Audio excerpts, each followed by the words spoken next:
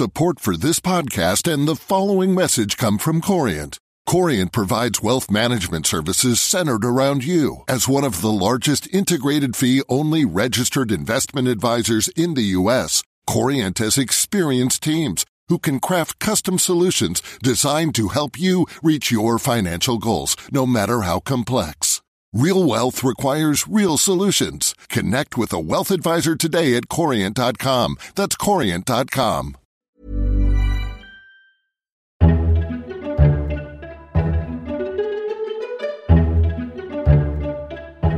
Welcome to FT Politics, our weekly discussion on what's happening in Westminster from the Financial Times. I'm Sebastian Payne.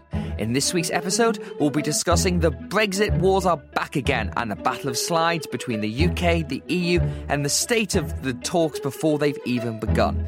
Plus, we'll be looking at the UK's new immigration system announced by Priti Patel this week and what it's going to mean for the economy once we leave the EU.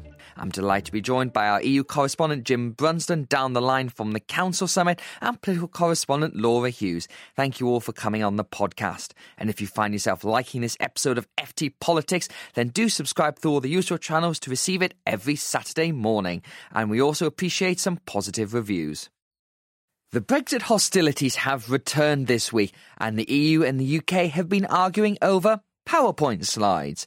Late one night this week, the Downing Street press office brought up a slide from 2017 saying that Michel Barnier, the EU's chief Brexit negotiator, had promised the UK it could have a Canada-style trade deal and was now reneging on that promise by saying there had to be extra provisions on competition, state aid, fishing, you name it. In return, the EU produced a new slide of its own, saying that one thing that had been forgotten was geography. The UK is much closer to the bloc and therefore needs to have much tougher provisions because it's not exactly Canada. So who is right here and what exactly is going on with Brexit? Jim Brunsden, let's just begin with David Frost, actually. So he's Boris Johnson's special advisor. Special advisors normally work behind the scenes. They speak through their bosses and don't do things in public. But Mr. Frost came to Brussels this week and he gave a lecture to talk about the UK's position on Brexit. What did he say and what did you make of it? Yeah, it was a very bullish intervention from Frost. As you say, number one, it's unusual to have someone who's an advisor, who's not a minister, come to Brussels, the EU capital, and set out on the record where the country stands on Brexit. That was something we definitely weren't used to seeing in the previous phase of Brexit negotiations with Theresa May's chief Brexit advisor, Ollie Robbins, for example. And the message was also very clear. It's basically that there is a real division, even a philosophical division in a way, between what the EU wants from the future relationship and what the UK wants. And he was saying the UK doesn't want any special treatment. It wants a stripped down deal like the trade deal with Canada. And that means that it should be entirely out of the orbit of EU rules. And obviously that's very different to what the EU intends to do in these negotiations. I thought one of the most fascinating things was the intellectual difference here, because the Vote Leave view of the world, which is now the one that occupies Downing Street, the Treasury, the Foreign Office, the Home Office, all the key positions in Whitehall are now held by people who have this view of the EU and of the world. And in some ways, it's very different to the view we saw under Theresa May's government and Ollie Robbins, who was Mr. Frost's predecessor as the UK's chief negotiator, because David Frost was putting forward this idea that it's all about sovereignty. We want to have our say in how we do things in the future, and there would be no point in Brexit if we can't have that kind of say. And in some ways, it was very coherent. The problem with it was very different to how the EU says things, and the UK has to negotiate with the EU to get that trade deal. Exactly. He basically came to Brussels and told the EU that the UK is going to economically surpass it. So he came to Brussels and said, we have a vision for Britain's future, and that Britain is going to economically surpass the European Union. So sorry about that, but that's what's going to happen. And we're going to do it by breaking free from your rules. And if that means frictions, if that means difficulties for manufacturers, if that means difficulties for farmers, basically so be it. The UK accepts those frictions because there is a medium to long-term project for technological supremacy and supremacy in competitiveness for the UK vis-a-vis the EU.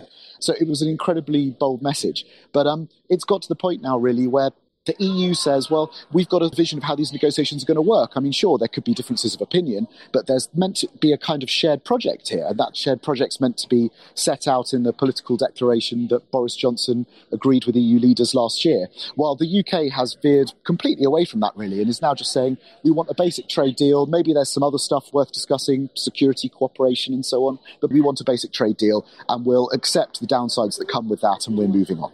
So this is something you and I have both written about this week, is what has changed since October. Because when you go back to the political declaration, which Boris Johnson signed off on, that set out the parameters for the long-term trade agreement, it talks about the factors of geography, the fact the UK is close to the bloc and therefore cannot just have a carbon copy of a Canada-style trade deal. And when that went through, it was kind of, okay, fine, but something seems to have changed between then and now. The most obvious thing, of course, was the general election, that Boris Johnson now has an 80-seat majority in the House of Commons. He won that election on a manifesto that talked about a clean Brexit, a hard Brexit, whatever. But the sense that I've got some folks in Brussels, and I'm sure you have too, is there's this bafflement that nobody's actually said to them, look, actually, we're ripping up the political declaration, which was, it's not binding, but it was signed in good faith between the UK and the EU. And it's a question of, if it is being ripped up, then what trade deal, if any, can be struck? Yes, exactly. And it's very interesting to put it that way, because obviously that's not what the UK is saying. Like, the UK has never explicitly said it's putting the political declaration in the bin, but that's effectively what it's doing. It's trying to downplay the existence of that document.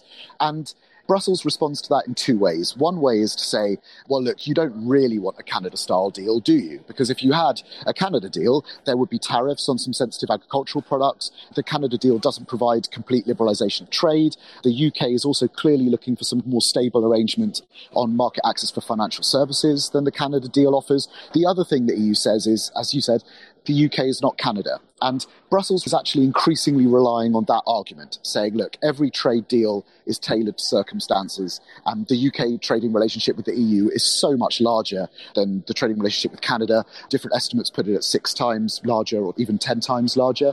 They say, look, you can't have something which is just a cut and paste of that anyway, because that doesn't work for us. So, Jim, now let's look at where this goes in terms of the state of the negotiations, which are going to begin in the first week of March there.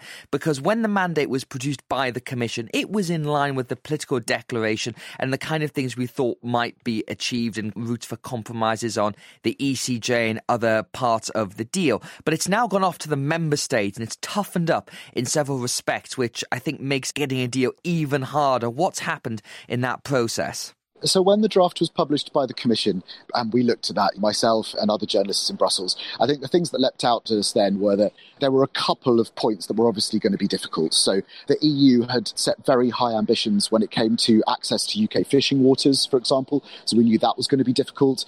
The EU wanted the UK to stay in line with its state aid rules, so limits on subsidies to struggling industries. We knew that was going to be difficult. But you looked at it and you thought, well, by and large, this is within the realms of the political declaration, and also some complaints that the UK had made looked exaggerated. And the mandate foresaw a role for the European Court of Justice, for example, but actually largely quite a constrained role, and an inevitable one, really, which is that if the future relationship refers to any specific EU laws, then the European Court of Justice is the court that can interpret those laws. Now we're getting into slightly different territory, in part because the UK has moved off in a different direction, but also that there's clear signs from the national governments, not least the French, that they want more, and that they are going to be more demanding when it comes to these level playing field requirements, these requirements for the UK to stay in sync with EU rules. The mandate's not going to be transformed in that area, but it is going to be considerably toughened compared with the Commission's initial draft. There's language that's going into it now, more language being worked on in the coming days, explaining that the level playing field has to endure over time, that it has to stand the test of time. And those are all hints at some kind of ongoing linkage between the UK and at least the rigour, the level of EU regulatory standards. To be honest, the picture keeps getting bleaker in terms of the potential for a compromise.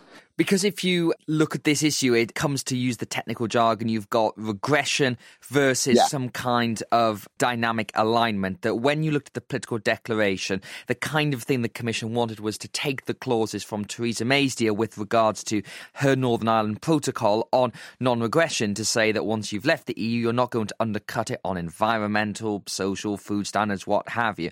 That chimes with what a lot of Boris Johnson has said in his speeches about Brexit, saying we're not going to leave the EU to lower standards. We're going to have the highest, most beautiful standards you can imagine there. You could see a space for being a deal done on that, but dynamic alignment to say the UK has to constantly update its standards to follow EU standards, that goes against very much what David Frost said in his lecture. And also, just objectively, it doesn't seem quite right for a trade deal, because what the EU would be saying is, it's the Hotel California thing, that you're leaving the bloc, but you're never actually quitting its standards.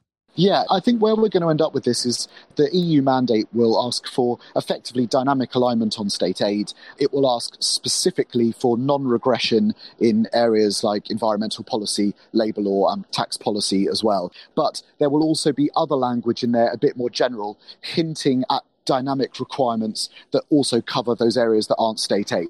But they're going to be phrased in a bit more of a general way. So there's not going to be a specific request for absolute dynamic alignment in all those areas, so that the UK continues to copy-paste EU rules in all those areas. For example, like a country such as Norway would do, because Norway is in the European Economic Area. But there's going to be this clear push for some kind of dynamic relationship. And for the EU, the room for the compromise is in defining with the UK exactly what that system might be. But of course, the EU is now wondering, well, when it comes to that kind of conversation, does it even have a negotiating partner? Because the starting point is so far away. So when you put this whole thing all together, I would say it's probably about 50-50. There can be a deal done because of the EU moving in one direction and the UK moving in another direction. How does that sort of play out? Do you think the talks will begin and then fall apart? Or do you think they'll sort of just kind of bump along and then we'll have a big crunch point in the autumn? Because, of course, this thing has to all be done by October if it's going to be ratified and in place for the real Brexit day, which is the 31st of December 2020.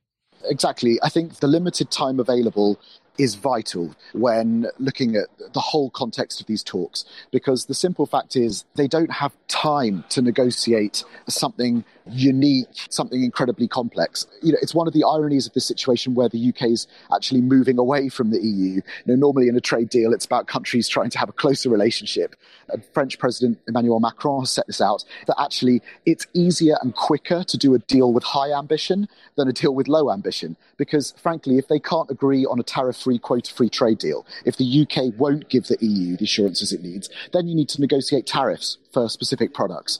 And that takes time, and that time is not there. So that's what creates this hothouse atmosphere of these talks. You don't have time not to be ambitious. It's a very strange world we're in with this, but that's the one we are in.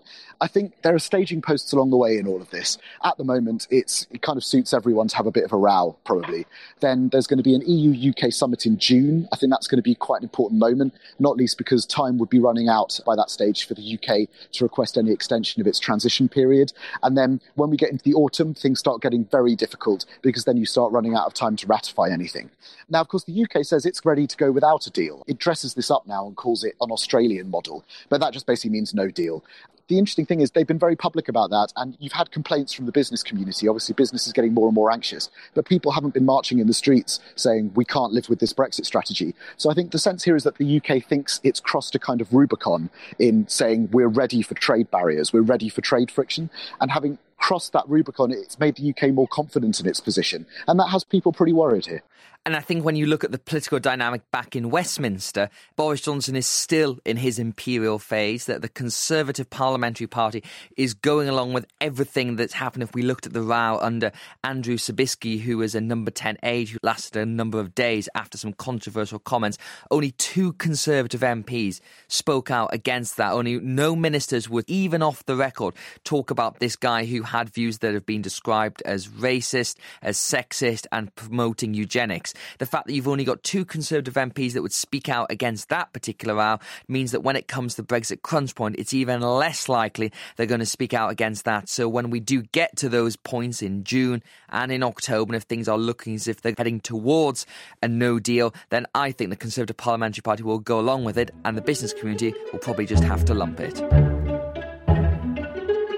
Whether there's a Brexit deal or not, one thing that will change at the end of this year is the UK's immigration system. Boris Johnson has vowed to end free movement of people when the transition period ends in December 2020. It's going to be replaced by an Australian-style points-based system where those who want to come and work in the UK have to accrue points to hit a certain threshold, favouring those working in high-skilled occupations who can speak a good level of English and meet the salary threshold. The idea of the new system set out by the Home Office this week is to speak to the British people's desire to control migration and reduce the level of low-skilled workers coming to the UK. But it's also been criticised by the business community, saying that it will lead to jobs shortages across key sectors.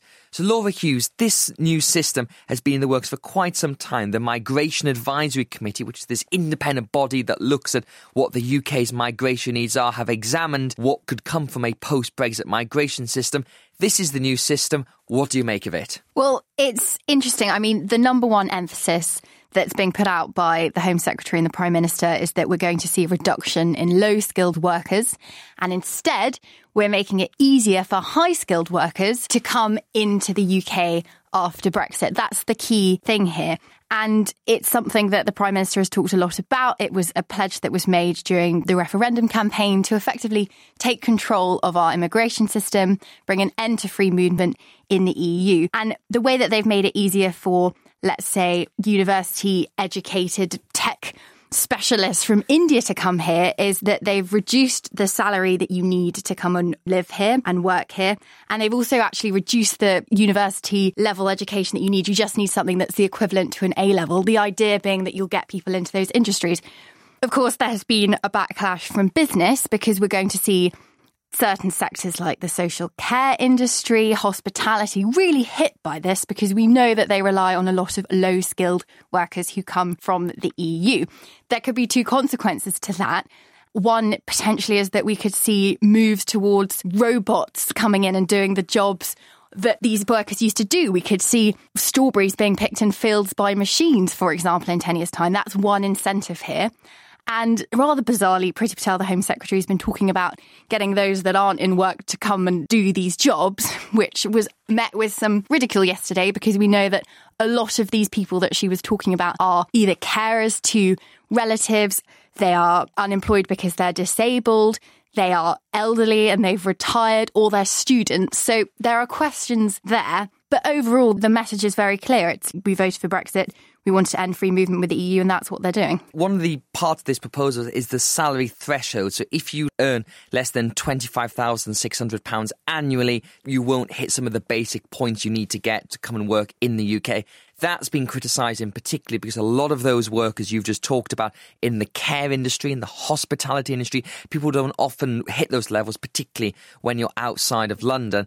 And that leads to this question of shortages. And firms have said, how are they going to get people to run these businesses? Now, Priti Patel, the Home Secretary, who's been leading the charge on this, she's come out with this figure of 8 million people who are underemployed or underutilised in the economy, which I guess may be true in some respects, but that's a big gap to fill. If you look at where net migration was the UK, sort of 300,000 a year, if that's going to be reduced substantially, which is what the government wants, then trying to get those people into jobs is A, going to be a challenge, and B, businesses are going to have to pay more for those British workers to do that and invest in skills. And I guess there's this issue of a lag between the two, going from this, as the government would see it, cheap labour coming from the EU to expensive British labour. That's pretty problematic. Yeah, I mean, the one argument that they're making is that potentially employers will have to pay more.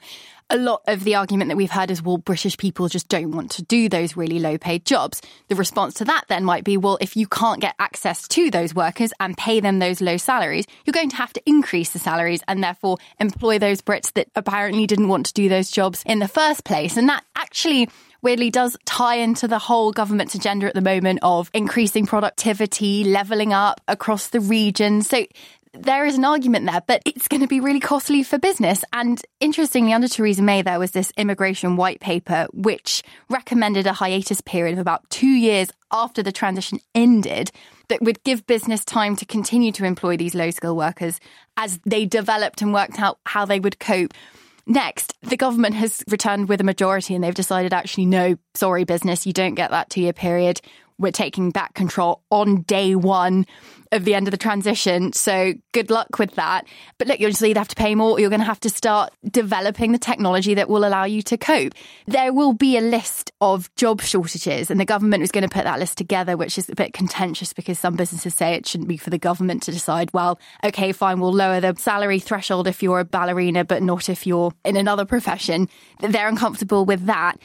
But it will be a test, really, for the government to see how this experiment works, because if in a year's time, 2 years' time, we have statistics put out that show actually we have a huge gap in our social care industry. We need more workers and we need them on these lower salaries and we just can't cope with this struggling sector, that it could backfire on the government. But immediately now in the short term, they don't seem to mind too much because they like the overall message, which is we are taking back control. Because we know this is one thing Sajid Javid was very concerned about, that he wanted to have that transition period. We have to assume that his successor at the Treasury, Rishi Sunak, will not be pushing back against that. And one thing I was interested as well is that when Priti Patel was talking to the cabinet about this, we know that she said to people there won't be any carve-out or any opt-out, whereas in fact there are. And one thing they've got is seasonal worker permits. They're going to allow people to come over here to work during those periods to pick fruit and work in agriculture, but that will not have a route towards full-time employment or citizenship in the UK.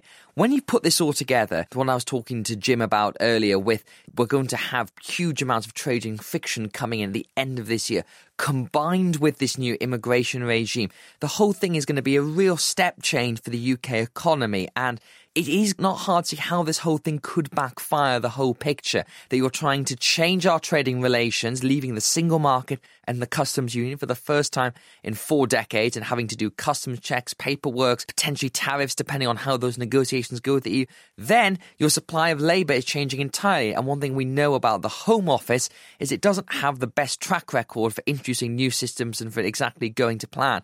So if I was Boris Johnson, I'd be pretty nervous about what's going to happen come the 1st of January 2021. Or it'd be interesting to see with these new tough immigration rules and labour being a major issue, will that come up in the negotiations? Because, of course, if we're not accepting people on no-skill wages, well, that's going to actually also have an impact on EU countries. That could come up in the negotiations. But yeah, it is a huge risk. Everything's going to change and it feels like it might be business that takes that cost. And I think that might be a risk that Number 10 are calculating they're willing to take, because Boris Johnson and the Brexiteer argument has really been pitting business and the elites down in London against the rest of the country. So if you have businesses crying out that this new system isn't working for them, well, they're probably calculating that actually most people go, well, suck it up, pay people more then. And so it'll be really interesting to see how that plays out. The Tories are claimed to be, the party of business. This could be really tricky for Rishi Sunak, the new Chancellor, if he does just go along with what Number 10 tell him to do. Which is, again, assume he probably will for the moment. But when you look at public opinion on immigration and you compare that to the reaction of the CBI and the IOD and all those other bodies that Boris Johnson and the people around him dislike, they are much more in tune with public opinion on this, because public opinion, people want to control borders. They think they want to welcome high-skilled people. And the MAX report, the Migration Advisory Committee that underpinned this new policy, seems almost perfectly tuned with various polls from YouGov, Delta Poll that outline what people want from that migration system. One thing we should just briefly mention, though, is that the government is taking a very hard-edged approach towards business. And as, of course, we recall what Boris Johnson once said, using the F word to describe business, and that attitude seems to continue throughout this government. There are some tensions within government as well we've seen this week. And there's been 2 cases to mention, Laura. The first one was this chap, Andrew Sabisky, who was an aide who worked very briefly for a couple of days in Downing Street as a super forecaster. And he was working on defence-related projects. We still don't know exactly what he was doing, but he'd said many controversial controversial things in the past that were deemed sexist, racist and flirting with eugenics. He was pushed out after a couple of days. The second thing we've had is this row between Priti Patel, the Home Secretary, and her civil servants. That was on the front page of the Times on Thursday, saying that Sir Philip Ruttman, who's the permanent Secretary of the Home Office, they'd clashed wildly, and there was some sources saying she wants to break the law, he doesn't. Also reports that civil servants have been very much overworked by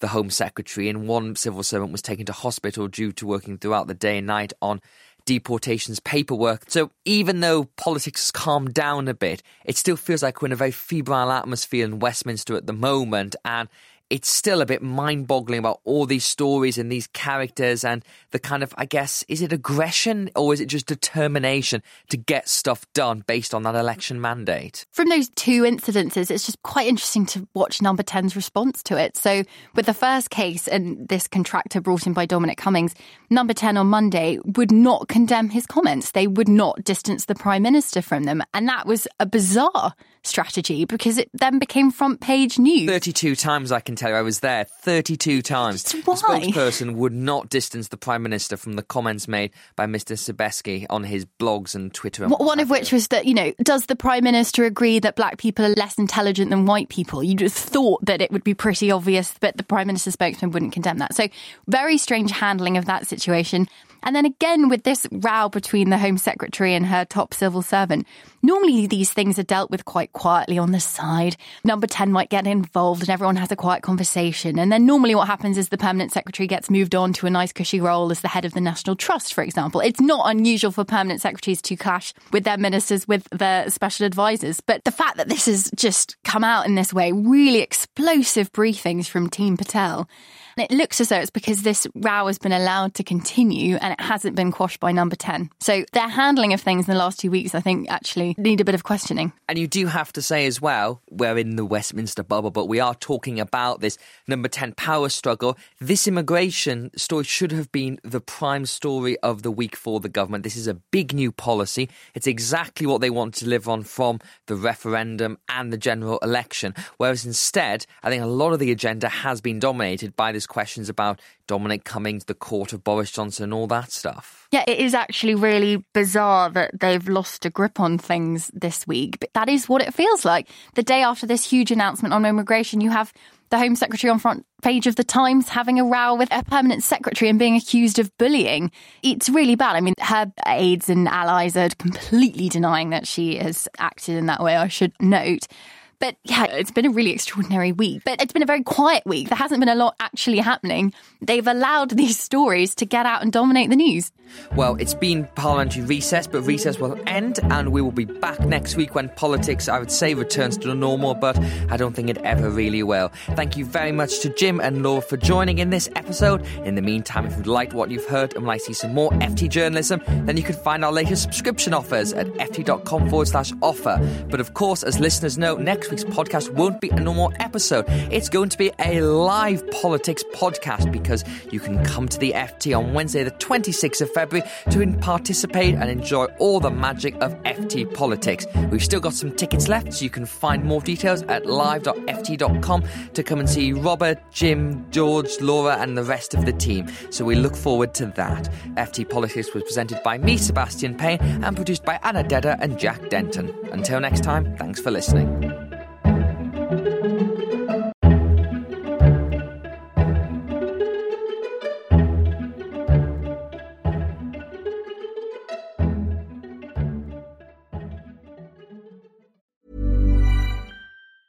Support for this podcast and the following message come from Corient. Corient provides wealth management services centered around you. As one of the largest integrated fee-only registered investment advisors in the U.S., Corient has experienced teams who can craft custom solutions designed to help you reach your financial goals, no matter how complex. Real wealth requires real solutions. Connect with a wealth advisor today at Corient.com. That's Corient.com.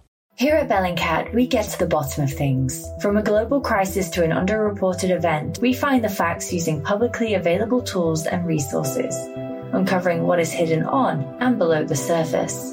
We connect the dots using social media posts, satellite images, and public records, and empower others to do the same by sharing how we do it. The ability to do so is only made possible by our readers, supporters, and community members. Care to join us? Learn how at bellingcat.com.